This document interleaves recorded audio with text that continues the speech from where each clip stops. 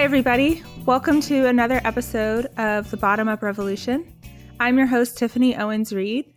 This is the show where we talk to ordinary people who are working on a grassroots level to improve their city. Today, I'm joined by Scott Jones. He's a lifelong resident of Long Beach, California. He is also the co-founder and executive director of We Love Long Beach, a nonprofit that encourages and equips residents to build connections with their neighbors through acts of generosity and hospitality. They do this through three main events or initiatives, which we'll talk about more in the show: seasonal citywide parties, temporary street shutdowns, and neighborhood groups. Their work shows how simple gestures of hospitality can be on-ramps to deeper connections with our neighbors, which can translate into friendships, meaningful political collaboration on the local level, and effective defense against loneliness. Scott, welcome to the show. Thanks for having me, Tiffany. I'm really excited to talk with you. I feel like this is probably one episode where I have to be very careful. Otherwise, we might just record for like 2 or 3 hours. I'm okay. I know we love these topics: neighborliness, parties, so many good things. Well, let's kick things off with your city. Let's talk a little bit about your city and kind of your history. You have deep roots in Long Beach. Can you tell me a bit about your family's history in the city? My great-great-grandparents came to Long Beach in 1901, and my great-grandmother ended up marrying a guy named Alvin, and they ended up having my grandfather, Donald, and Donald ended up going to Wilson High School, where my dad went to Wilson High School, and I went to Wilson High School. So our roots are very deep. My great-great-grandparents' first house was around 2 miles from where my parents live and where I grew up. So we didn't stray too far from Long Beach, which recently Long Beach was known as the city with the most nice days in the country. So there's probably a reason around that as well, that we have good weather that keeps us here. So that's one of the beauties of our city. I love that on this show I get to talk to a variety of people who have different relationships to the city where they live in. So some people are living in cities where they grew up, their families grew up. Some people are moving to new cities. So it's really fun to get that perspective, especially as someone myself. Like, I grew up pretty transient. So I think it's just really fun to have that perspective from kind of both sides. So I've never been to Long Beach. I've lived in California in different cities, but I don't think I've been to Long Beach. So tell us a little bit about the city. What makes it unique? Yeah, it's a special city because we are kind of the stepchildren of Los Angeles and Orange County. We fit right in the middle of both of them. And we are also the home of Cameron Diaz and Snoop Dogg, who went those are fun facts. who went to the same high school together. And no way. Cameron Diaz joked that she thinks she bought weed in high school from Snoop Dogg. So that kind of gives you an idea of our city, where we're putting out great actresses like Cameron Diaz of The Mask and others, Charlie's Angels, and also Snoop Dogg with songs like Gin and Juice and Drop It Like It's Hot. So we have so much to be indebted to Long Beach for. Yeah, you're welcome. I don't think there's any other city that doesn't have a sports team that wears LB. We have an LB hat. So you walk down the street and like every person has an LB hat. So we take tremendous pride in our city. We're a special city because we have a breakwater. And what the breakwater does is it doesn't allow waves, which Long Beach in 1937 had the best waves in Southern California. And the Marines brought in a breakwater to protect them from the waves.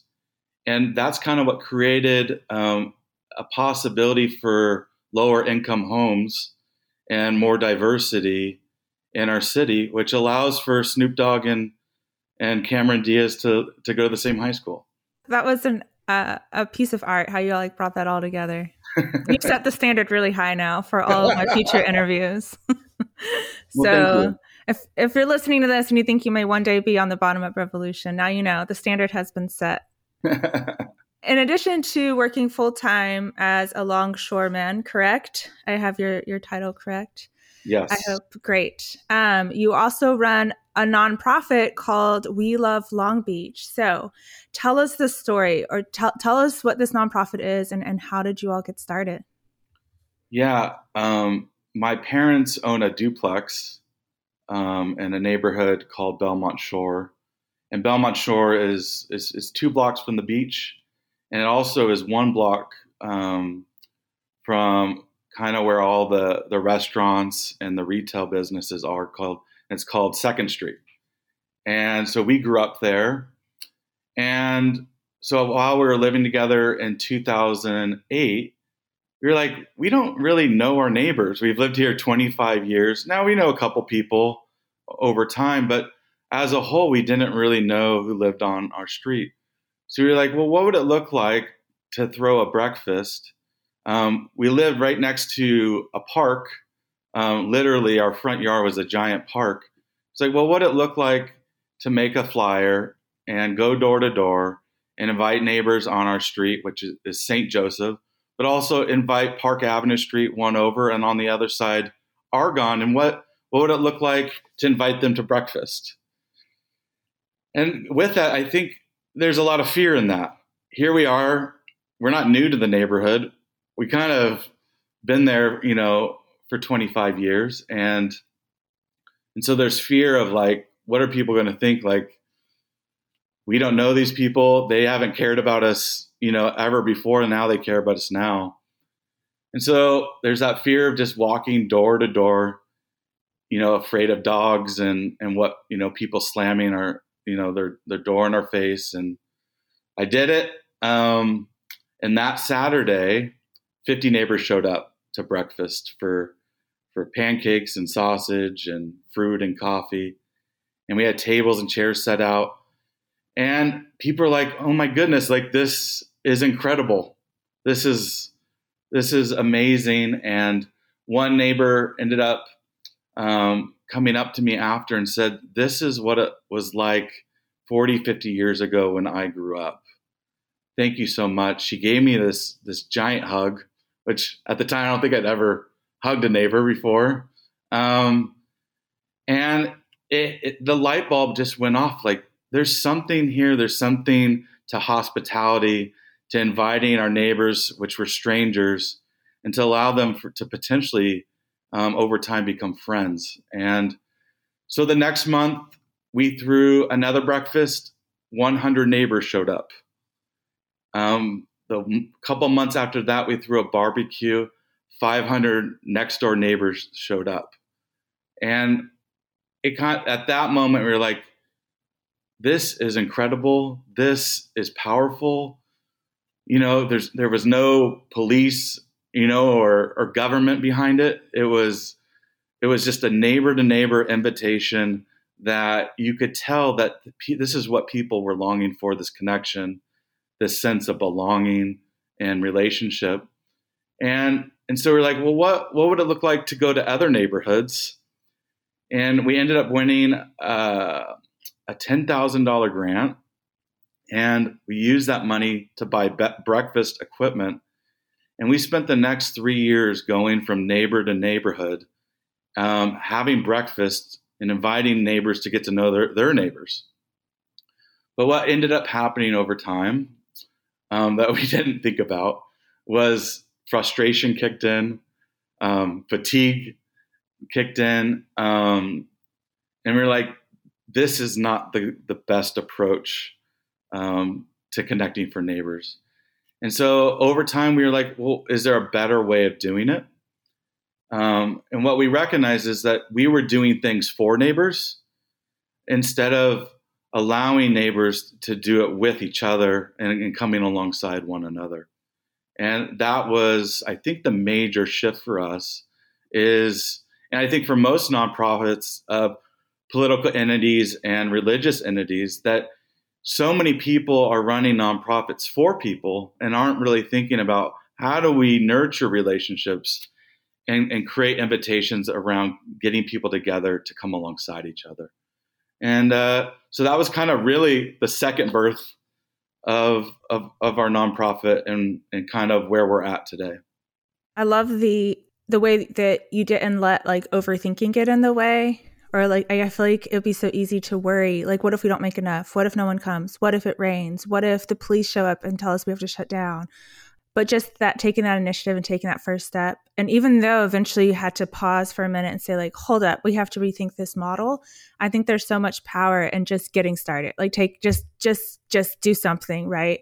It can really get the ball rolling and push through that initial resistance that might show up. So tell me how you all are organized now. So after you've made this for you versus with you shift, how did that shape kind of how the organization runs?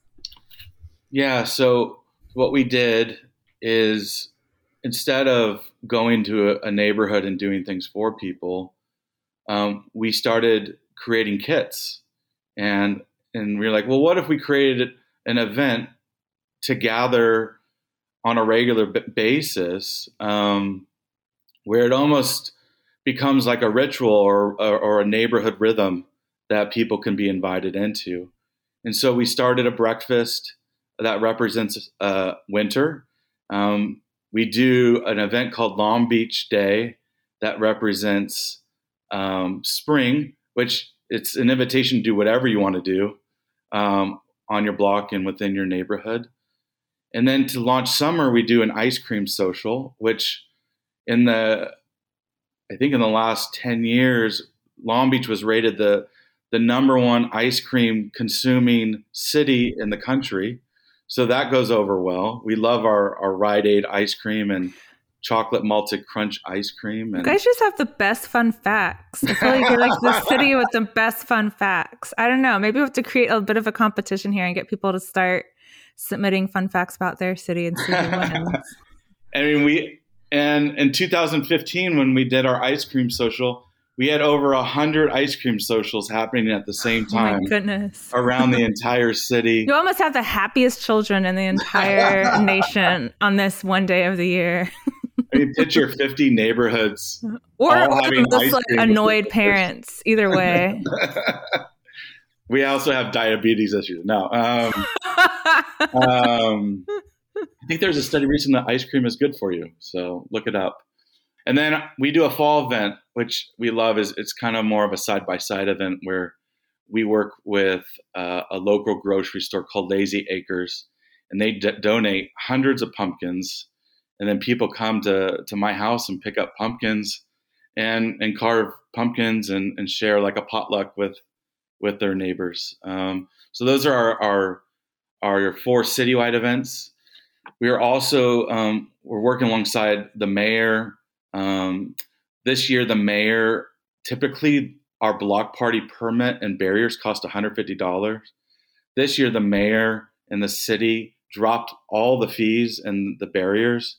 So for the next 2 years, we're going to be working alongside the mayor's office to invite people to host a block party, to create potlucks and have bands play and just bring life on a regular basis by taking over the streets for play and for connection and food and drink and fun.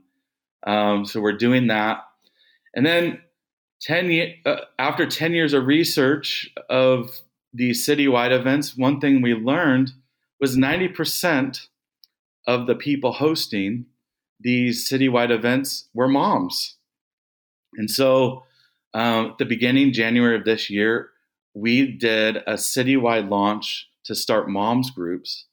And on our launch in late January, we had 16 neighborhood mom groups, 16 different neighborhoods, launch a moms group. And people are doing wine nights, going to restaurants. One mom's group just started in El Dorado Park South, started a fantasy football league for moms. that just launched. Moms are doing play dates. One group in El Dorado Park West does every Friday.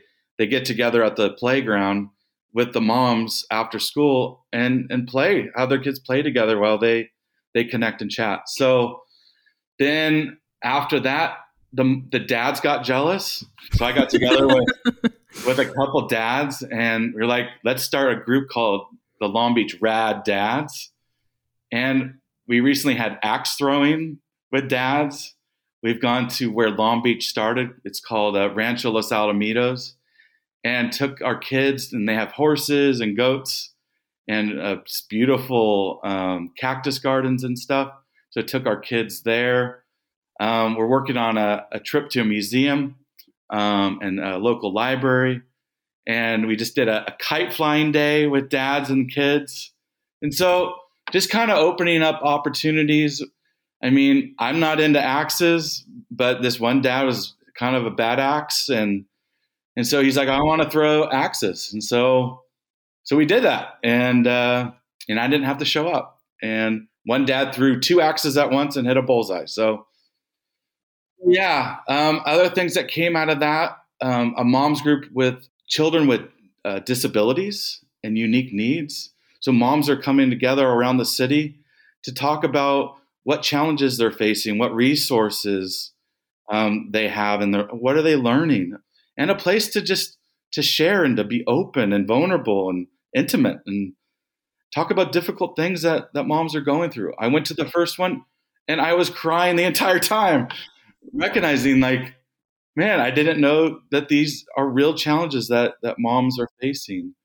Another mom's like, hey, my son who has a disability has never had a friend in high school. And here he is in college and still has no friends, but he loves chess. So he started a chess group at a Viento y Agua coffee shop that they meet twice a month at. And the last chess group had 9 chess players playing chess against each other. And so all these little groups are forming and connections are being made both on a block level and an interest level and on a mom level and a dad level. And I just think whatever people are into, we're willing to create a flyer and say, go at it. And so, yeah, that's a couple things going on. Just a couple things. I mean, I might start tearing up any minute now. I will have you know, after hearing, we got to talk before recording, which was fun. And on the drive home a couple days ago, I announced to my husband that I want to throw a pie party where we live and just go invite everybody to bring a pie for the fall. I'm really excited about it. What's your go-to pie? Oh, oh my goodness, this is so difficult. This might take some time. I don't know if there can be one. I'll have to give you my top 3, but pecan pie, sweet potato pie, those are definitely top 2. A good cherry pie. It's cobbler pie. Could you do it on March 14th, the pie day? No, I want to do it for the fall. Pie and cider. Like make a big pot of cider and everybody bring a pie and have pie and cider. Where we live, there's a huge front yard and I think it'd just be awesome. The point of this is to say that this is all very inspiring. Again, just going back to this idea of like just starting somewhere, just starting something and letting it grow organically. Because I love how like the moms group just came out of starting to bring people together and then observing, right? And then being like, hey, let's do something with what we just noticed. And then something else popped up and then something else popped up. And I think sometimes in this world of people who care about their city and they want to do something, sometimes it can be really overwhelming to feel like you have to know exactly how it's going to turn out or exactly what the results will be or every little logistical detail or every little like contingency plan. But it seems like kind of what you're modeling is just what can happen when you find a few simple but rich, I don't know if that's the right word, but because hospitality is not simple. What I'm saying is that it's like core to who we are as people, right? And like really focus on that and then just let it grow and kind of see where it takes you. I think that's such a nice counterbalance or a nice challenge to the feeling of like having to have it all figured out from the start and letting the needs of the community kind of dictate like what do we do next, you know? rather than having programs that you like, kind of from the beginning. It's, these groups are emerging from the needs of your community. I think that's really beautiful. Yeah, and I think part of that is one thing that we've learned is not just the power of the event, but it's the power to reflect. What went well? Who wasn't here? We started with putting a flyer under a door. Well, sometimes that gets blown away. I talked to a neighbor, Christine. She's like, well, I put tape on my flyer and I bring a pen and I write, hey, neighbor, I'm your neighbor and I want to invite you to this potluck or this breakfast. And just having that extra personal touch of invitation really goes such a long way. And so reflection is so key to what we do because it enables us to recognize, well, we can just, change this, and it just becomes a better experience for people. And that, at the end, that's what we want. We want people to feel like they belong. They feel like their story can be listened to, and that trust can be more deeply built. So it's like the strong towns model for meeting your neighbors, right? It's like humbly observe, right? Find one small thing you can do, learn from that, and then make an adjustment next time, and then repeat, right? And I think we can apply that same formula to thinking about the social fabric of our neighborhoods and of our cities. So speaking of social fabric, I would like to ask you this mind-blowing question of like, why does neighborliness matter? Why does connection matter? I think it can be kind of easy to maybe spend a lot of energy thinking about economic issues or policy issues, finance issues, all of these things. But I've always kind of had a theory that the social fabric is super critical to the resilience of our cities and of our neighborhoods. But I find that sometimes it can be really hard to make a case for that. So you have way more experience with me, way more experience than me in this world. And I would just love to hear kind of what you've learned over the years about why neighborliness and the social fabric of our communities is something we should we should care about. Yeah, 10 years ago, we were doing a breakfast in the South of Conant neighborhood, and my friend was leading it. And I was like, hey, it's kind of can be awkward to go door to door by yourself. So I said, hey, I'll go with you. And so we went door to door around his neighborhood, and we got to this door, knocked on it, and a woman answered and said, hey, we want to invite you to a breakfast over at the local middle school. She said, yeah, I'm super interested. We finished talking, and we started walking off her porch down to the sidewalk, and she started following us. And I was like, this is kind of weird. Why is she following us? And I got home and I started thinking about it. And I was like, she's lonely. She doesn't have relationships. She doesn't have connections. She doesn't have anyone to talk to. And so like we were this gravitational pull of this longing to be connected and to belong. And that was the first time I ever really thought about loneliness.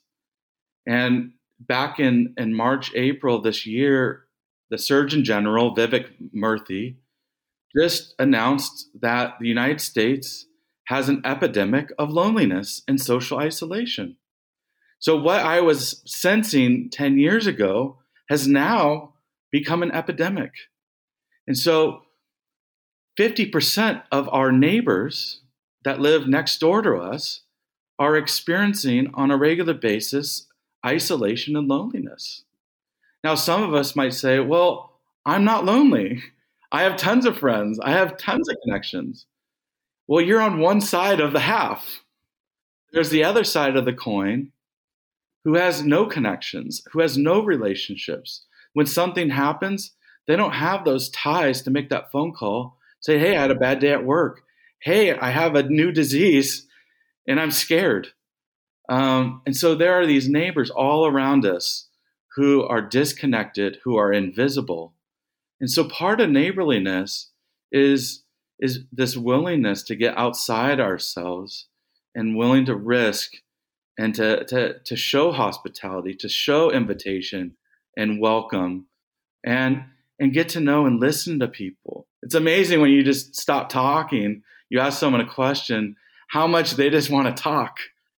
And so our ability to listen can be one of the biggest gifts for our neighbors as we hear their story, their struggles, their joys, their victories. And so I think the future of hospitality is also around this idea of the gift of listening, the gift of being present and available and attentive to these people who really need us. If there's a need, it's for relationship and connection. To add to that, I think what you're learning as well from these neighborhood groups that are popping up is how, building these loose ties, getting to know your neighbors, taking the time to pay attention to the other half, as you're saying, can also be this sort of like on-ramp to solving all kinds of problems or finding solutions, coming up with creative ideas that can make your neighborhood better, or maybe just make your life better, right? Totally. Just thinking about like, well, what makes a resilient neighborhood? I mean, I think relationships they play such a huge role, and thinking about like, what does it mean to be resilient as a neighborhood? And then you can just move up the ladder. What does it mean to be a resilient city? Well, eventually resiliency requires like people coming together and being able to talk, people being able to compromise, people being able to brainstorm and negotiate. But if you haven't built that foundation of like trust and connection, all of those things are a lot harder to do, a lot harder to facilitate. Yeah, I think our culture has focused so much on physical health for health, and we're beginning to move further into mental health and the value of having that conversation. And I think more people are being open around depression and anxiety and, other things like that. But the thing that we haven't talked about is the third circle, which is social health. That when we live from a place of social health, all the research is showing that we live longer lives. We reduce anxiety, depression, diabetes, hypertension, all these sorts of things. All of our health issues we're recognizing are tied to our lack of social health. And so I think we need to move forward and put social health, which has been hidden invisibly underneath mental health, as a part of mental health. And I think we need to break it off of mental health and allow it to be its own thing, and saying all three of these areas of physical, mental, and social health all play a major role in our overall holistic health. And we aren't having that conversation as a country. We're not having that conversation locally as neighbors. And I raised that question to Vivek Murthy recently. I got to be a part of one of his conversations, and he's like, that's it. He hadn't really thought about it yet. And he said, no, I think that's the direction that we need to go.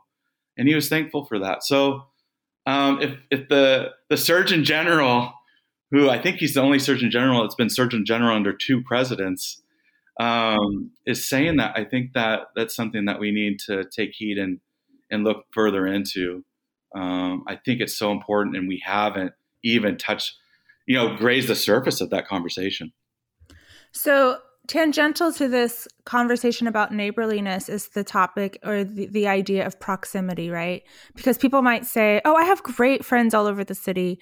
But I bet if most of us mapped out our social lives, if we took a map of our city and then mapped out where all of our friends live, very few of them would actually live on our street, right? What has your work taught you about the value of proximity, and how we should think about the friendships we build based on shared interests, lifestyles, values, life seasons, and these relationships that you're challenging us to build based on proximity, based on the people who actually share our street with us? Yeah. I have a good friend with Eric. I would love to hang out with Eric and, have his kids over, but he lives 15 minutes from me.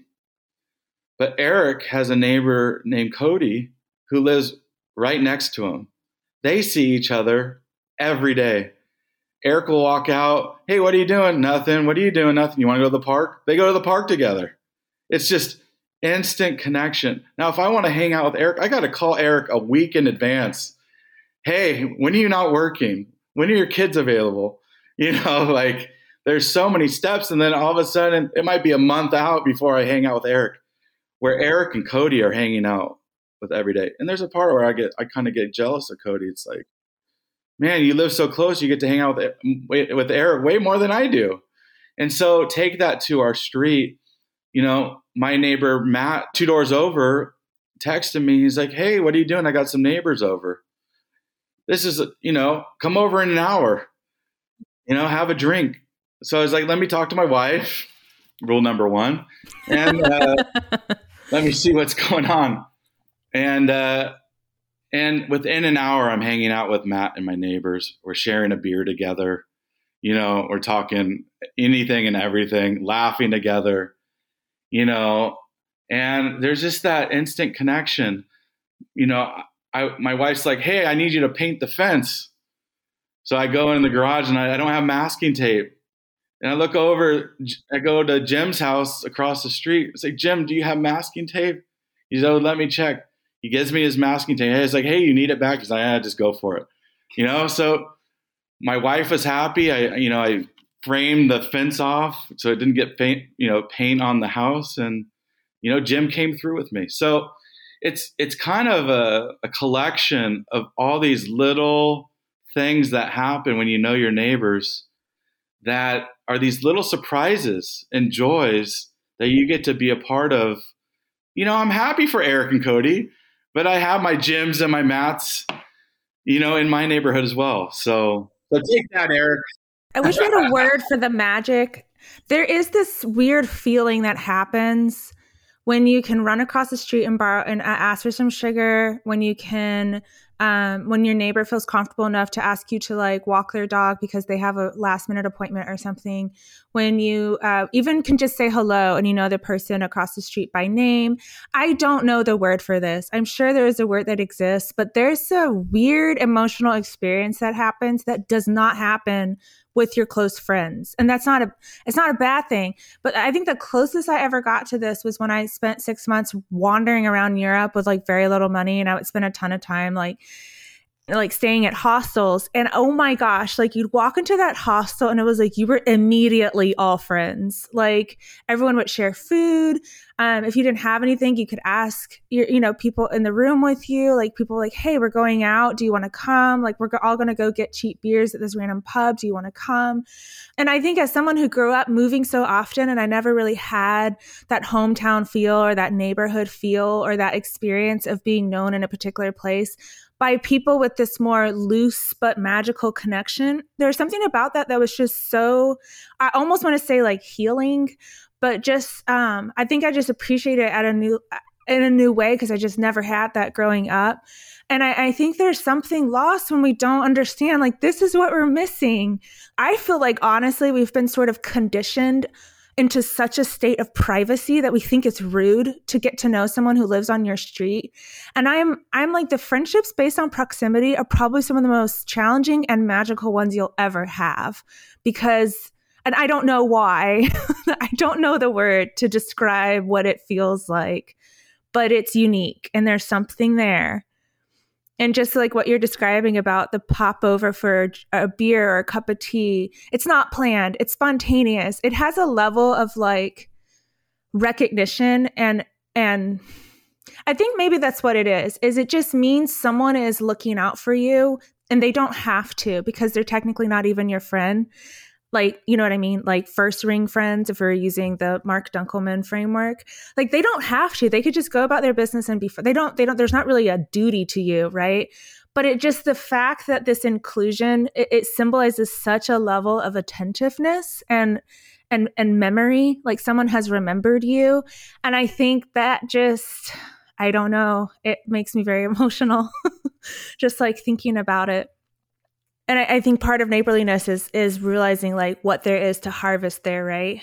Not just the gift of being remembered and being seen and being included, but the opportunity to offer that to other people as well in this unique way because it's almost because we're not friends that it means so much. Does that make sense? Totally. I love what you're saying. And I mean, I think you're really tapping in to something that isn't really being talked about. I mean, we could talk about neighborliness as a safety thing or a health thing or a thing that makes you happier. But I think you're talking about these kind of intangibles, like the mystery of neighborliness. It's kind of these unspoken, and you don't really know it until you experience it.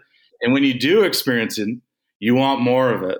Hence why I've been doing it for 15 years, because I am an addict. I'm a neighborliness addict at this point because of all the stories and experiences of myself and others that we share in it. It only brings us, closer together, more connected, more united, and more in love with each other, to share that joy and that excitement that you're talking about. It's beautiful. I feel like that should be your next motto or your next t-shirt, neighborliness addict. There you go. I want to ask you, so someone might be listening to this and be like, man, I'm vibing with this. This really resonates. But I know there'll be that resistance, right? What have been some of the biggest obstacles, even like for yourself or that you've seen in other people, to getting out of that comfort zone, getting out of the first ring? And so let me explain the 3 rings. I think we talked about this. Mark Dunkelman's book, The Vanishing Neighbor, he presents these 3 rings that everyone kind of, social rings, like rings around a planet. Like the first ring of relationships are your friends and family. Second ring is where we would put neighbors, the barista, the postman, et cetera. And then the third ring are people that you just kind of facilitate transactions with, but it's not necessarily very much relationship there. And I think part of the premise of his book is that we're nurturing these first ring and we facilitate the third ring, but it's really the second ring relationships that are vanishing, hence the title, The Vanishing Neighbor. And so it's almost like part of what you're doing is making a case for paying more attention to those second ring relationships and seeing them as an opportunity to fight loneliness, build connections, build, social ties and sustain a healthy social fabric in your community. But I think part of the struggle is that there's been so much attention. We've kind of been I think, raised in a culture that prioritized first ring relationships. And then you add in social media, that changes even everything, because then you have these weird relationships with people you've never even met, but you follow their life, which is just so odd. But so that being said, for people who want to start to nurture those second ring relationships more and pay more attention, what are some of the obstacles and challenges that you've noticed or that we should be thinking about? Yeah, I think that's a good question. A question I am constantly thinking about. I think the first challenge would be our values as people, as a culture. For the most part, I don't think we have a shared value of neighborliness and connection. I think so much of our culture has been individualized, and so we've become more of a me culture than a we culture. And so I think it's opportunities like this to talk and share with people that raise the question, do you value neighborliness? Is that something that's a commitment and a priority to you? And I think that's a major, major challenge. And so, we've been at this 15 years, but it's number one struggle it's the invitation to allow people to experience it. So for them to say, this is important, this matters, this should be at the center of my life alongside my care for my family and my friends or coworkers. And so I think that's number one. Number two is busyness. We're too busy. I don't know how many times I've invited people to something like, sorry, I can't go. I'm on vacation. I'm going to my child's sports event. My kid has this recital, and so part of our culture is a culture of acceleration. We're constantly on the go. We're constantly on the move. If we're not busy, we're not valuable. We're not important. We're not getting ahead. We're not making the money. We're not getting the house. Fill in the blank. And Hartmut Rosa has a book on acceleration, and I highly recommend it. And where he wants to go is what he calls resonance. It's a place that it's not about going too fast, or it's not about even slowing down. It's about just having this resonance, this attentiveness, this being present with your family, with your friends, with your neighbors, and enjoying the moment, taking it in, stopping in the moment and saying to your friends or your family, your neighbors, this is wonderful. This is great. I'm so thankful for this moment. And so that's resonance, to just be in the moment, to be aware and of who's there, and to be grateful and moved and joyful for that. And then I think the third thing is, I don't think the government, including the police and council and mayor and city planners, they don't care about neighborliness for the most part. And so that becomes a challenge. When it costs $150 to throw a block party to connect neighbors, to actually make your neighborhood safer, healthier, happier, and create a more belonging and well-being, that the government gets in the way of that for no reason that I can think of, it's not necessarily a moneymaker.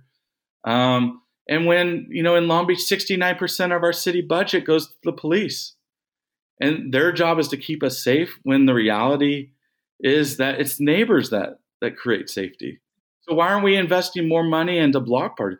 Why can't you what if you gave $100,000 to a neighborhood association and saying, hey, this goes to hospitality and connection and art and better sidewalks and bike paths and all these things that create a safer, more flourishing community.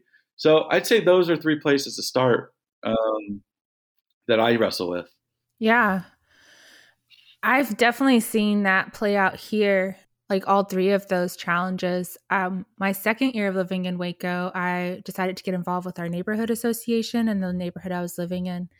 And it was a really great experience. I learned so much. But I remember, like, one of the things that stood out to me was how hard it was for them to get some of their events off the ground because of the regulations and the costs associated with it.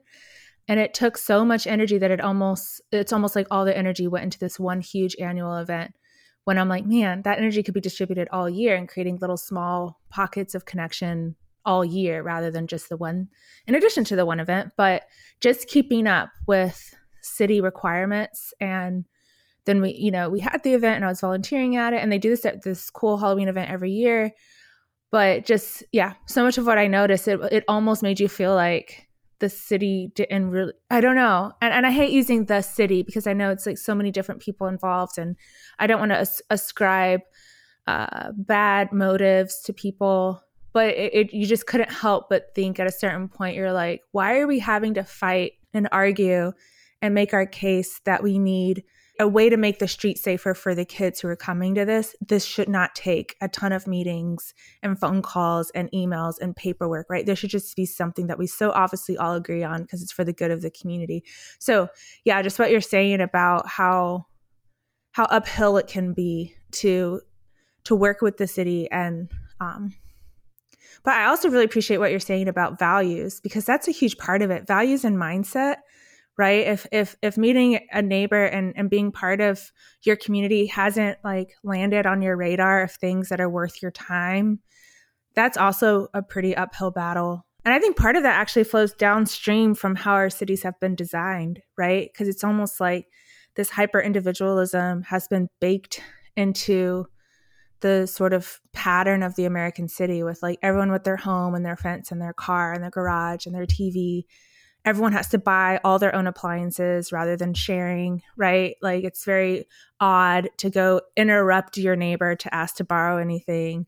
It's just kind of been this design. I feel like a lot of these values have flown downstream from this pattern of how we build and organize our cities that sort of catechize you in a way, or sort of train you into a set of social norms that make it very hard to break out and think about those second ring relationships. So I guess I'm saying that to hopefully help people not feel guilty, because it really has been just the sort of social and cultural environment that we've been raised in. And it's very hard to swim upstream against that.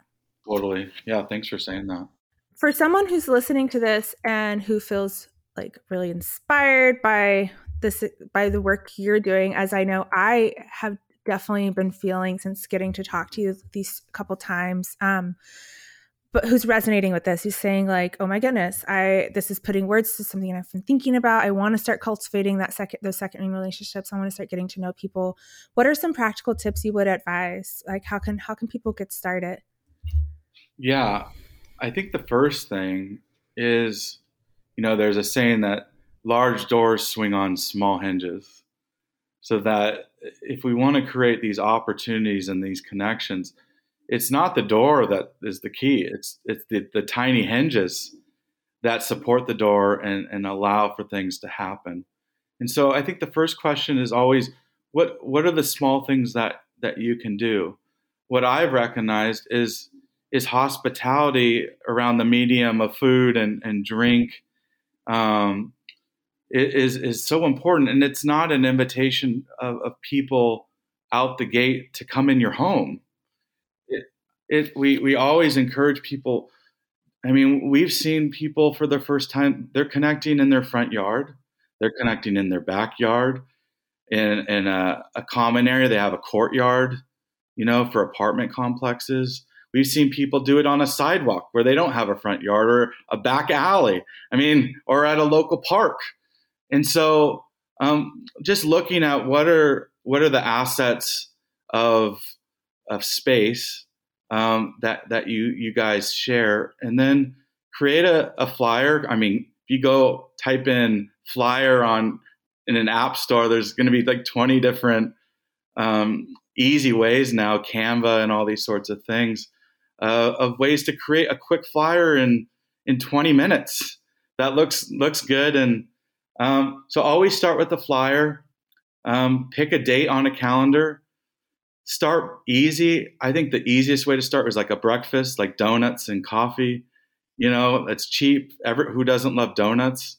I want to say that Long Beach is the donut capital of the world. We're not there Okay, yet. you can't be both the ice cream capital and the donut capital. That's too much for one city. I know. So the theme of sweets is big.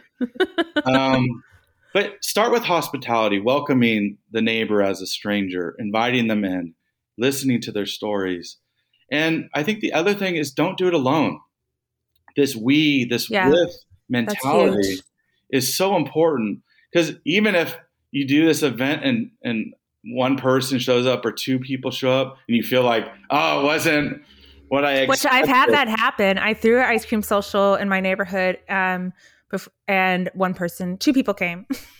Then I realized that I did not understand that Texans stay inside in the summer. So I need to reconfigure my strategy, but it's still okay. It's still okay. Do you guys have heat or something?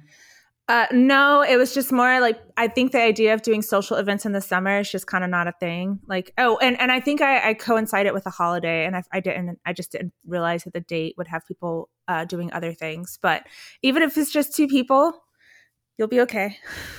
It seems like Texas should just be constantly doing neighborhood barbecues.